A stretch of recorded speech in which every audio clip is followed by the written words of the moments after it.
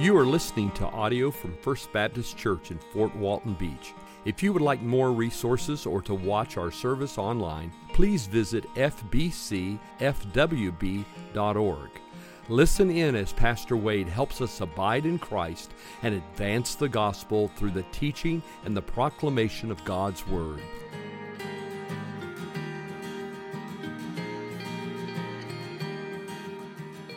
If you come by my house at any given day or time, it's probably on the Andy Griffith Show. We watch it all the time as a family. We have them memorized. We can talk to each other as a family using lines from the Andy Griffith Show. And that show is wonderful. It's funny. There are some very memorable characters. But I think one of the reasons this show has endured for so long is because one of the characters of the show is actually the setting. The town of Mayberry is part of the show. It's like one of the characters. It's a quiet, slow-paced town. There's not a whole lot of danger. Every now and then a bad guy will come down out of the hills and show up. But it's a place where the living seems easy and peaceful, and we watch that show and we think, oh boy, I'd love to live in Mayberry. Can I tell you something? We don't live in Mayberry. In fact, the setting of our lives is really the exact opposite of Mayberry. There is danger, there is evil, there is hardship all around us. And we're going to begin a study this morning of the book of Daniel. And we're going to learn how you and I ought to live in the midst of a place that is not godly, among people who are opposed to God. And so keeping that in mind, I want you to turn with me to Daniel chapter 1. Daniel chapter 1. We are beginning this study. We'll be in this book at least for several months. And I'm excited to begin this journey with you. Daniel chapter 1. We'll begin reading in verse 1. When you found your place, I want to ask you this morning, if you're physically able, to please stand with me in honor of the reading of God's Word. Daniel chapter 1, verse 1. The Bible says, in the 3rd year of the reign of Jehoiakim, king of Judah, Nebuchadnezzar, king of Babylon, came to Jerusalem and besieged it. And the Lord gave Jehoiakim, king of Judah, into his hand, with some of the vessels of the house of God, and he brought them to the land of Shinar, to the house of his God, and placed the vessels in the treasury of his God. Then the king commanded Ashpenaz, his chief eunuch, to bring some of the people of Israel, both of the royal family and of the nobility, youths without blemish, of good appearance, and skillful in all wisdom, endowed with knowledge, understanding, learning, and competent to stand in the king's palace, and to teach them the literature and language of the Chaldeans, another title for the Babylonians. The king assigned them a daily portion of the food that the king ate and of the wine that he drank. They were to be educated for 3 years. And at the end of that time, they were to stand before the king.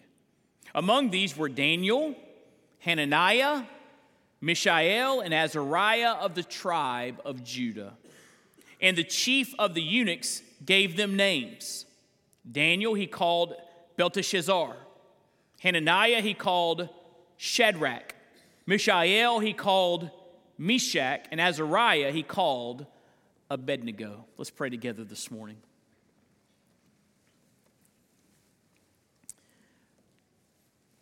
Father, as we begin this study of the book of Daniel, we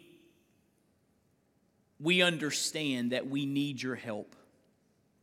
Lord, would you would you come to our aid by the power of the Holy Spirit to give us understanding of your word, to apply your word to our lives so that it will make a practical difference in our day-to-day living.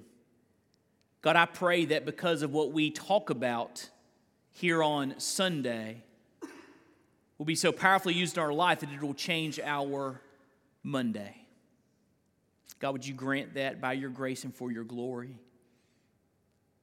Such a joy to gather as a faith family and cry out to you, holy, holy, holy, merciful, and mighty.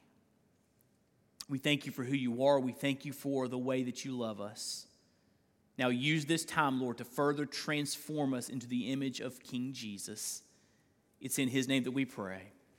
Amen. Thank you. You can be seated. The authorship of Daniel is well attested in Jewish and Christian tradition. It is held that Daniel wrote this book. That's why it is named Daniel. In chapters 1 through 6, Daniel refers to himself in the third person as he narrates the story. In chapters 7 through 12, he refers to himself in the first person as he passes on visions that God gave him. Jesus himself refers to Daniel's authorship in Matthew 24, verse 15. So we know that Daniel wrote this book. We also know that all Scripture is inspired or breathed out by God, as the Bible tells us in 2 Timothy 3:16. So we know that the book of Daniel is the Holy Spirit of God breathing through the prophet Daniel to write down the words we have here in our Bible. And because the Holy Spirit inspired these words, we believe the book of Daniel is the very word of God, truth with no mixture of error. He wrote exactly what God wanted him to write. And Jesus himself, during his time upon the earth, held this book to be the authoritative word of God because many times he alludes to it throughout his ministry. He even takes on the messianic title, Son of Man, which is mentioned in Daniel chapter 7. He also quotes Daniel often when referring to and describing end times events. We'll see that as the book unfolds. But Jesus held that the book of Daniel was an authoritative book. Now here's what's interesting. If you remember our study of the book of Ephesians, the book of Ephesians neatly divided into two sections. Chapters 1 through 3 dealt with our wealth in Christ. Chapters 4 through 6 dealt with our walk with Christ.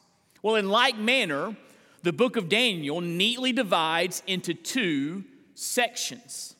But not only do we see in the book of Daniel two different sections, the two sections are in actuality two different genres of literature.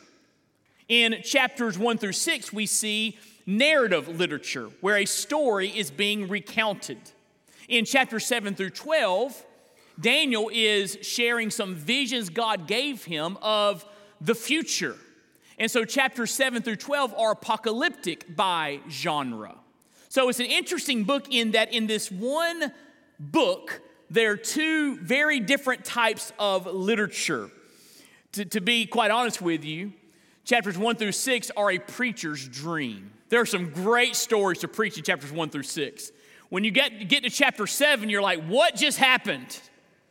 Things shift, and it gets very complicated and complex, but interesting and fascinating and important. But the book neatly divides into two different sections.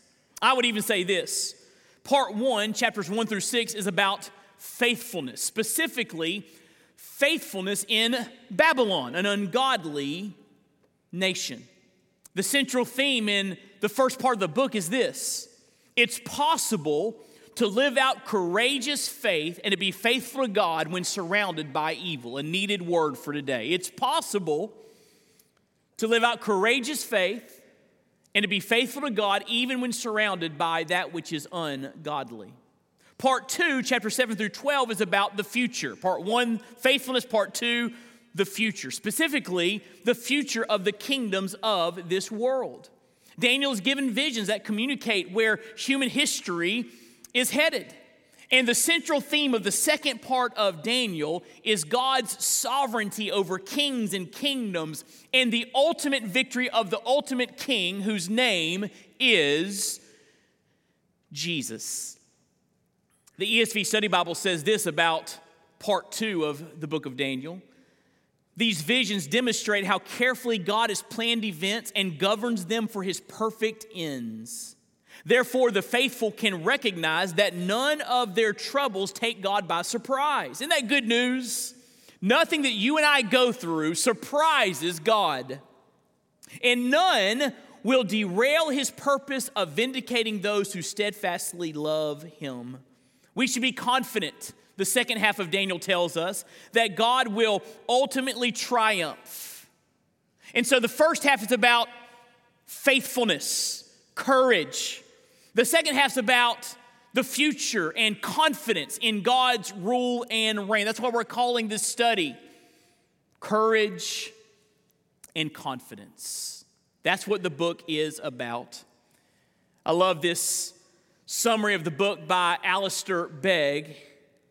He writes, "The book of Daniel is a record of what happened to God's people in the heart of an empire set up to deny and defy God.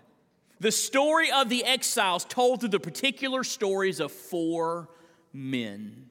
That's what this book is about. Now, to the immediate context, as we look at how the book begins, it says there in verse 1, "In the 3rd year of the reign of Jehoiakim, king of Judah, Nebuchadnezzar, king of Babylon, came to Jerusalem and besieged it. And the Lord gave Jehoiakim, king of Judah, into his hand." Now, here's what's interesting. About 100 years before this moment in history, there was a Judean king named Hezekiah. And at the end of his life, Hezekiah got a little bit proud, a little bit arrogant. And some visitors from the kingdom of Babylon came to visit. And Hezekiah opened up his treasuries and showed them all of his riches and all of his splendor. He showed them the Lord's house, the temple, the implements in the temple, and he really showed off his kingdom. As if to say, "I am a great king. Look at me." The Lord says to Hezekiah, "You are puffed up with pride. And because of your pride, because of you showing off your splendor and glory without pointing them to the glory of God, because of that, Hezekiah, one day in the future, there are going to be some people from Babylon that come back. And they're going to take all these treasures back to Babylon. And they're going to destroy the city and the surrounding areas. And 100 years later, about 100 years later, it comes to pass. The book of Daniel mentions it here when Nebuchadnezzar comes against Jehoiakim, the king of Judah. Now the question might rise, why did God allow the Babylonians to overthrow Judea? Why did God send the Babylonians? Well, the Bible's very, very clear. The people of God had turned their back to God. Instead of worshiping the one true God, they had worshiped false gods and idols. They were unfaithful to God. And God warned them, turn back to me, turn back to me, turn back to me. I'm the one true God. But they kept turning a blind eye and a deaf ear to God's messages. And at some point, they crossed a line in the sovereign heart of God. And he allowed this powerful people, the Babylonians, the Chaldeans, to come and conquer the Jews. Now, it happened in stages or in waves. The verse here that speaks of Nebuchadnezzar coming against Jerusalem is the first wave or the first stage. But over three major campaigns, the Babylonians kept coming back to Jerusalem, and they would destroy a little bit of the city. They would conquer the people and take Jews captive with them back to Babylon. And finally, in 586 BC, the final wave happens where the Babylonians completely destroy Jerusalem, burn down the walls, burn down the temple, and take more Jews with them into exile. This is the first stage. And the Bible says when the Lord allowed the Babylonians to conquer the Jews, they took some of them back to Babylon, captives, slaves, exiles in a foreign land.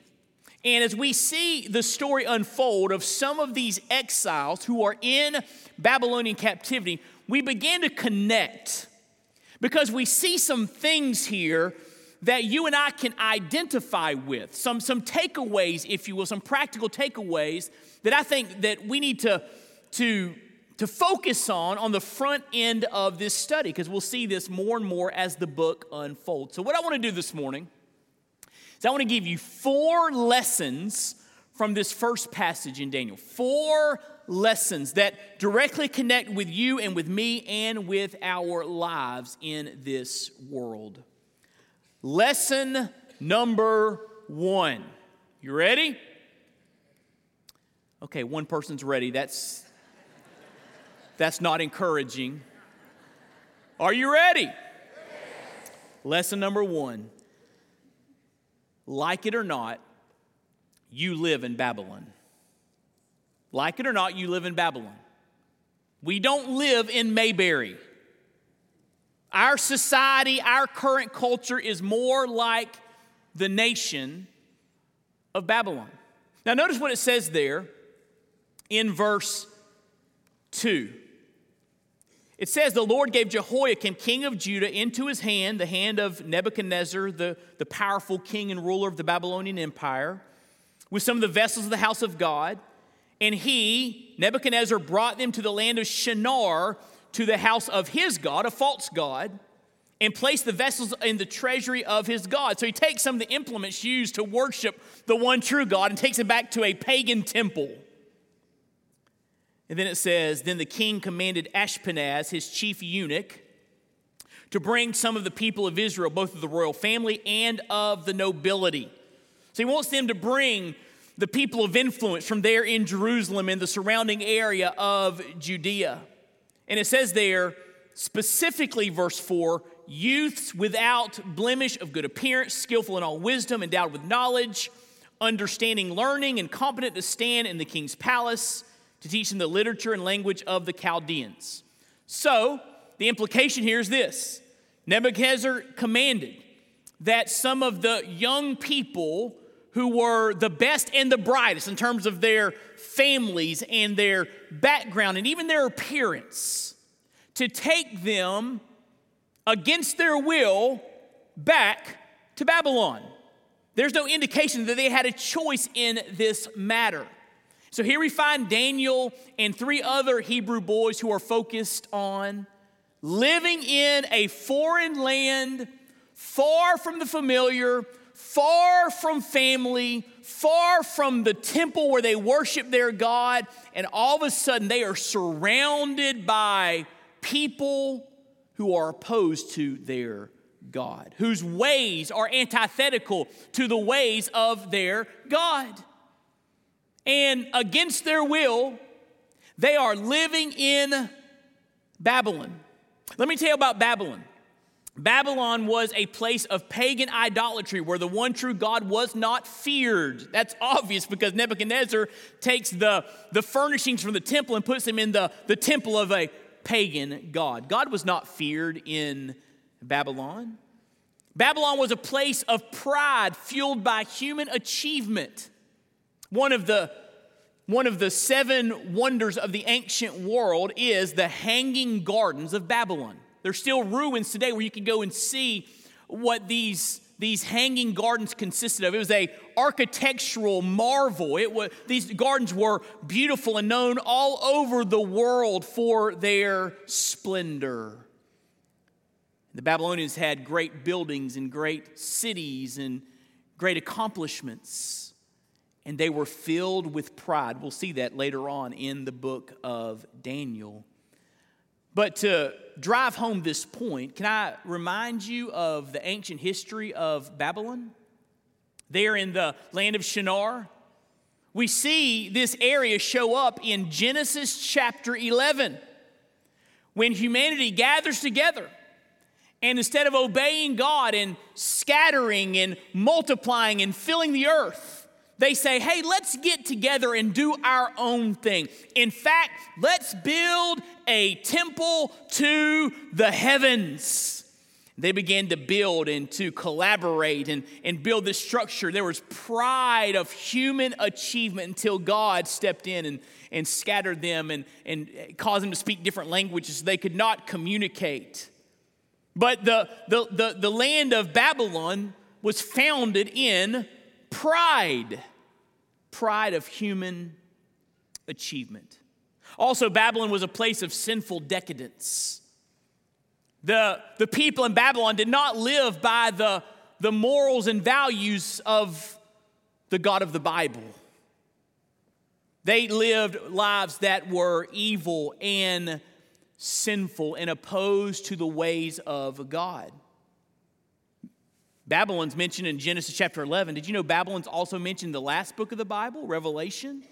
It's used as a symbol for decadent evil societies. That's how evil it was. It became symbolic of other societies that were opposed to God. But here's the takeaway that you and I need to understand if we're going to be able to glean some things from the book of Daniel. The spirit of Babylon is alive and well in our culture today. Did you hear what I just said? The spirit of Babylon is alive and well. I mean, think about it. Not fearing the one true God. Pride of human achievement. Morals that are antithetical to the truth of God's word. We live not in Mayberry. We live in Babylon, like it or not. That's the setting that you are living in. That's the setting you are raising your family in. Now, there are two common responses to this reality, to the world in which we live. One response is, boy, I miss the good old days. I miss the good old days.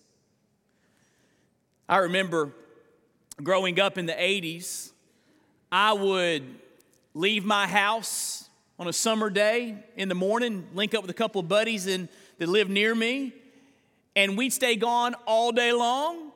Parents had no clue where we were, and we'd play. I'd come home about dinner time, dirty and hungry. I would not even fathom my kids doing that today. Because of the culture and the way it is, you got to know where they are and keep an eye on them, right? Things have changed drastically in our culture.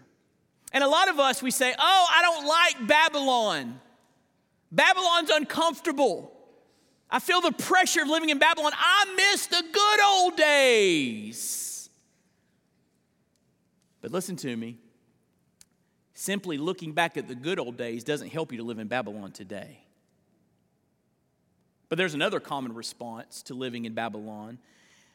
And this one is, boy, I'm worried about the future.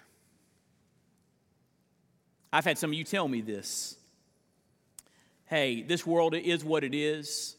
I know Jesus, I'm going to heaven when I die, and I don't like the way things are, but you know, my direction in life is established and set. But I worry about my kids. I worry about my grandkids. And the society we're handing over to them and what they will experience that we did not have to experience. It's amazing that today our teenagers are facing things that were unthinkable when we were teenagers. And things are changing rapidly. So one response is, I miss the good old days. The other response is, I'm worried about the future. But listen, neither of those responses help us in the here and now. We've got to face up to the fact we live in Babylon. And we want to be faithful in Babylon. Which leads to the second truth. Babylon will seek to teach you its ways. Do you notice here that ancient Babylon was very intentional in trying to pass on its ways to these Hebrew boys that they took into captivity. Look what it says there in verse 4. The Bible says, "Bring me youths without blemish," Nebuchadnezzar says, "good appearance, skillful in all wisdom, endowed with knowledge, understanding, learning, competent to stand in the king's palace, and to," watch this, "teach them the literature and language of the Chaldeans." The king had a specific goal: gather the best and the brightest so we can pass on our ways, our values, our beliefs, and then we can leverage their skill for Babylon. They can serve Babylon instead of serving their God. And Babylon here, ancient Babylon, was very, very intentional. Nebuchadnezzar was very, very intentional about passing on the ways of Babylon. In fact, we see in the story indoctrination. That's what it is. They're indoctrinating them with the ways of Babylon. And I don't think I have to spend a lot of time convincing you that we are bombarded with ungodly worldviews, values, ideas, and messages. We were talking about it in our Bible study this morning about all the different ways that the messages of this world come into our lives. I remember when I was a teenager, and being a teenager was challenging enough back in my day, and we didn't have cell phones or social media. I can't imagine how that would have affected my life when I was a teenager. It would have added a degree of difficulty. Whether it was leveraged for good or for evil, it would have added a degree of difficulty into my life. Because it's another avenue for us to be bombarded with the worldviews, the values, the ideas of this world in which we live. Babylon will teach you its ways. Just like there was indoctrination happening in ancient Babylon, modern day Babylon, the society in which we live spends millions and millions and millions of dollars and has the best and the brightest in our society figuring out how to indoctrinate you and how to indoctrinate your kids and your grandkids. And it's working. You say, "Pastor Wade, how do you know it's working?" Because we're losing the next generation. When you look at the generations that are coming behind us, fewer follow Jesus than the generation we are in. And each successive generation, the number goes down, down, down, down, down. Babylon will teach you its ways. The bombardment, listen to me, look at me, this is important. The bombardment leads to the desensitizing of God's people. We're desensitized to all of this, and we just start accepting things that really do not line up with the scriptures. Babylon will seek to teach you its ways. Number 3, Babylon will seek to change your identity. Look in verse 6. The Bible says, among these were Daniel, some of the Hebrew boys. By all accounts, these are teenagers. Daniel, Hananiah, Mishael, Azariah of the tribe of Judah. And the chief of the eunuchs, the chief servant of Nebuchadnezzar, watch this, gave them names. He changes their name from their Hebrew name, and he gives them a Babylonian name. Not only that, the Babylonian name is tied into the Babylonian pantheon of gods. So Babylon will seek to teach you its ways. We see indoctrination, but in this section of the scriptures, we see assimilation, where they're trying to assimilate their very identity into the ways of Babylon.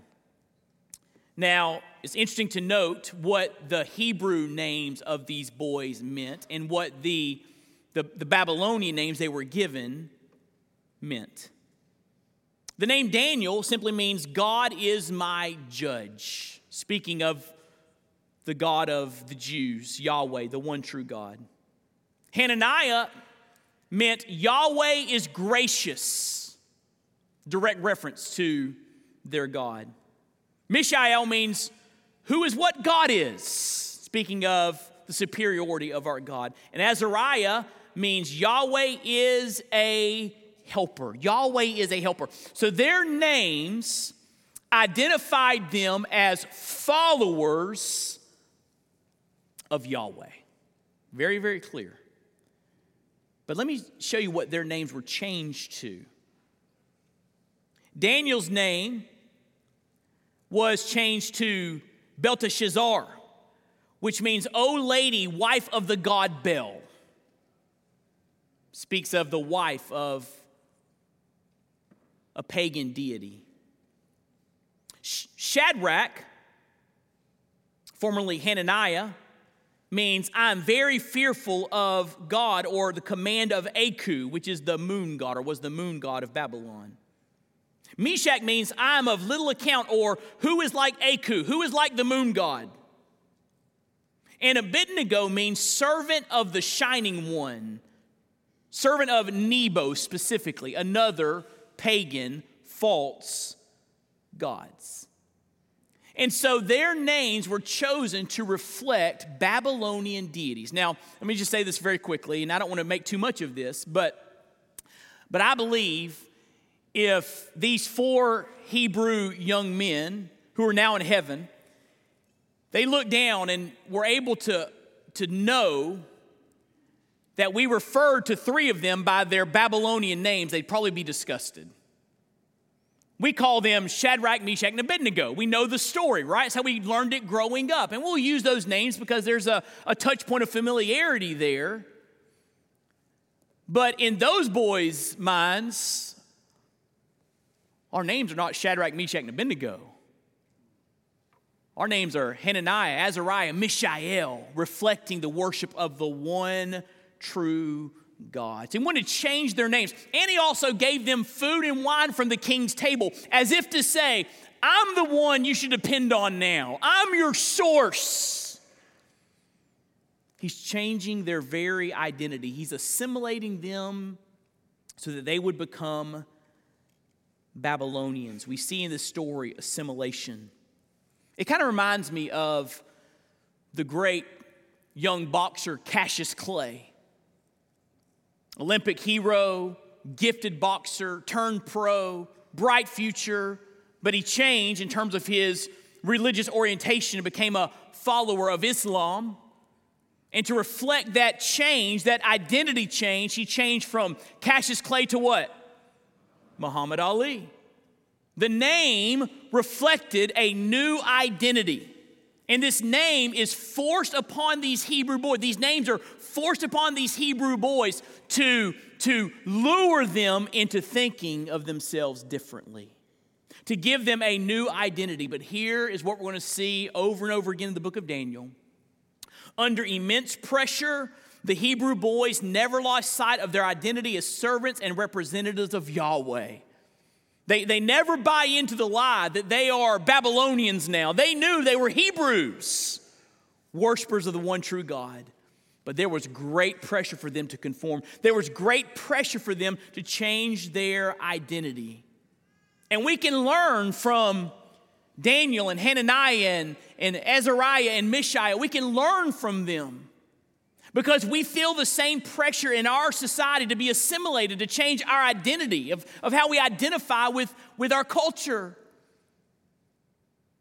And we learn from these boys that you can, under immense pressure, stay true to God. We see it over and over again.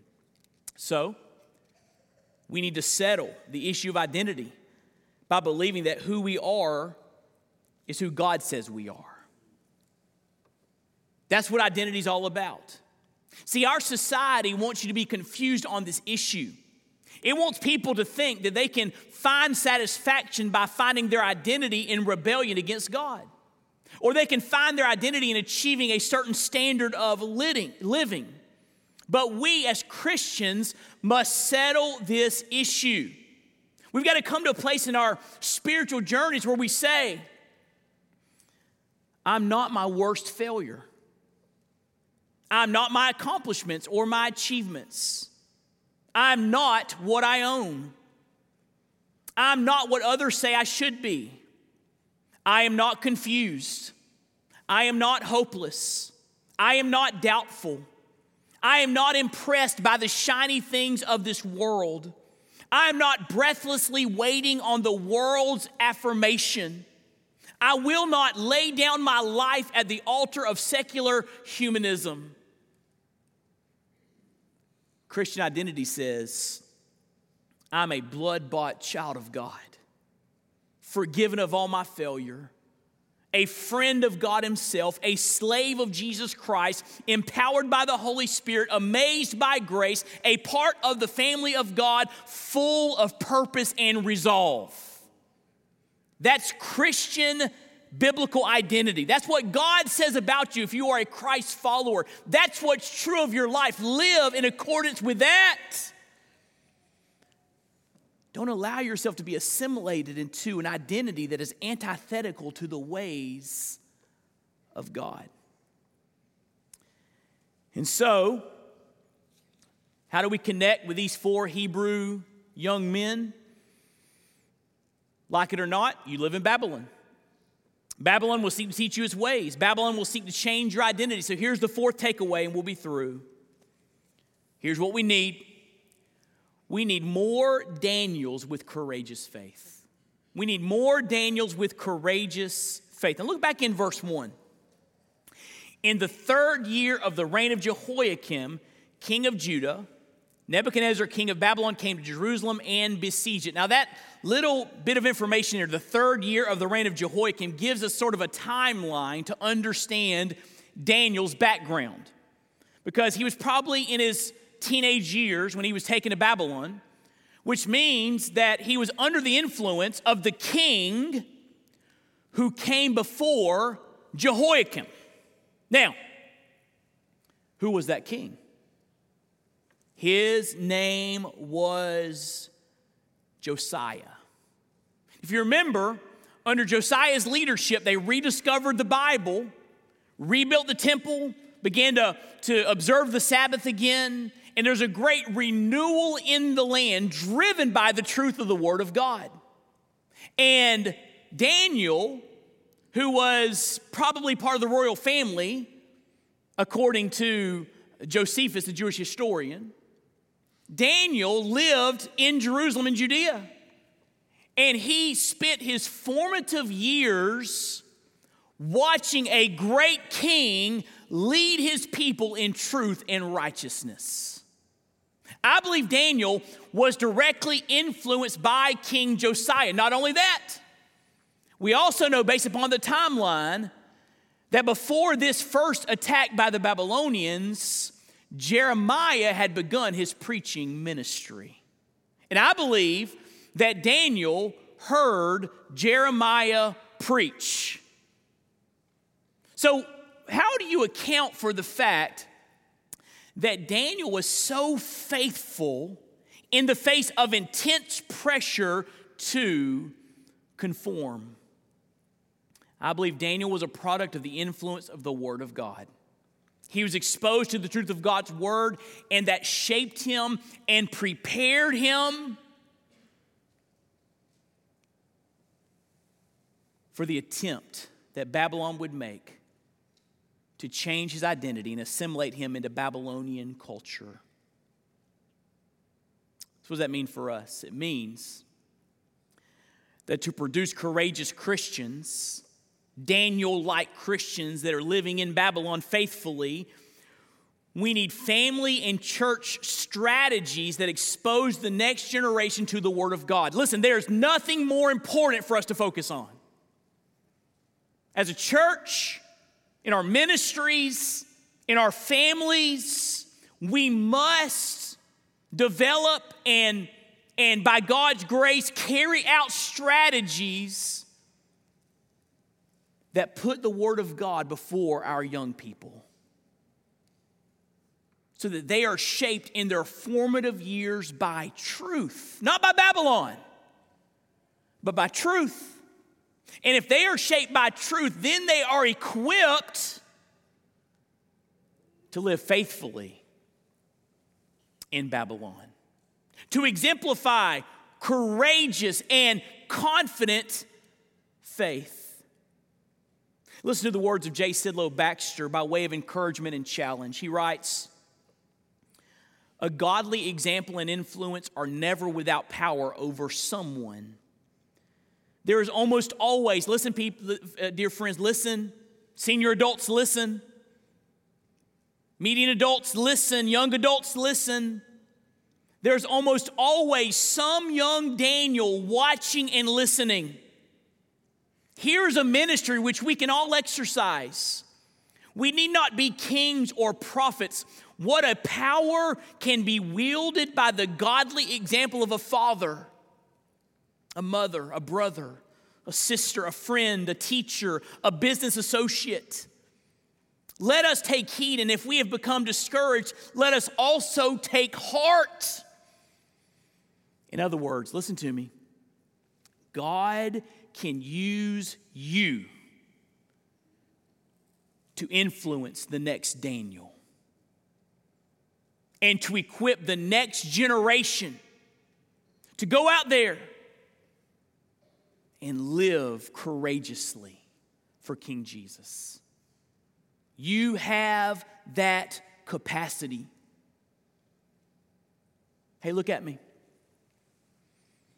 You can't imagine the power of you even stopping in the hallway at church and speaking to a young person. You can't imagine what difference that makes. You know why I know that? Because I'm a product of that. I grew up in a small little Baptist church, mainly senior adults. I had no youth ministry. It was me and the pastor's daughter. We were the youth ministry. But those folks loved on me and spoke to me and cared about me and taught me the Word of God and shaped my life in the formative years. In other words, there needs to be a paradigm shift. I want you to hear me. Instead of coming to church saying, what can I get out of it? Give me the music I want. Give me the preaching I want. Give me the ministries I want. We should come to church saying, what can I give? Who can I influence? Who can I shape to live faithfully in Babylon? That should be our mindset. That should be why we come, to encourage one another, exhort one another to love and good works. And so to produce courageous Christians, we need family and church strategies that expose the next generation to the Word of God. And here's the takeaway for everyone in the room. We all need courage to stand for Jesus when pressured to conform. Not only do we want to raise the next generation of Daniels, we want to be Daniels, right? Because everyone in the room, tomorrow or even this afternoon, you're going to be pressured to conform to the ways of this world. You're going to be indoctrinated, and there's going to be an attempt to assimilate you into the ways of Babylon, ungodly ways. And you've got to stand courageously against that and confidently against that, like Daniel. So we all need God-given courage to stand for Jesus when pressured to conform, because here's what Emerson said, the great poet: for nonconformity, the world whips you with its displeasure. When you live for Jesus in Babylon, it's not going to be popular. And you'll feel the weight of that. You'll feel the angst of that when people turn on you. And that's when you'll need the courage of Daniel. But before we close, I want to say just one quick thing. Daniel and Hananiah and Azariah and Mishael, they are heroes of the faith. Heroes of the faith. We need to learn from them, emulate their example. But can I just remind you that those Hebrew young men are not the heroes of the book of Daniel? The hero of the book of Daniel is King Jesus. we're going to talk about a fiery furnace. And we're going to see there was one in the fiery furnace with them, one like the Son of Man. King Jesus was with them in the fire. We're going to talk about a lion's den.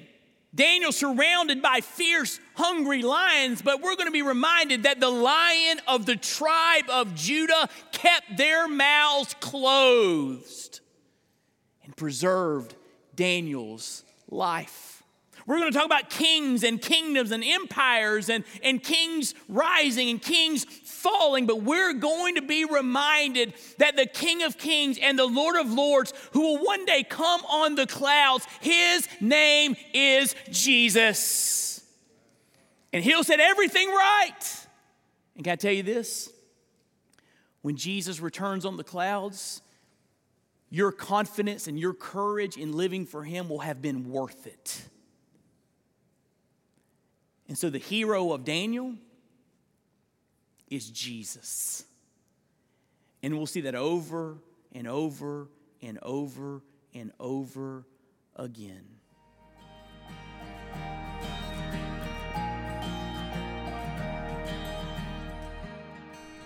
Thank you for listening. We pray you've been encouraged and inspired by God's Word. May the Lord richly bless you.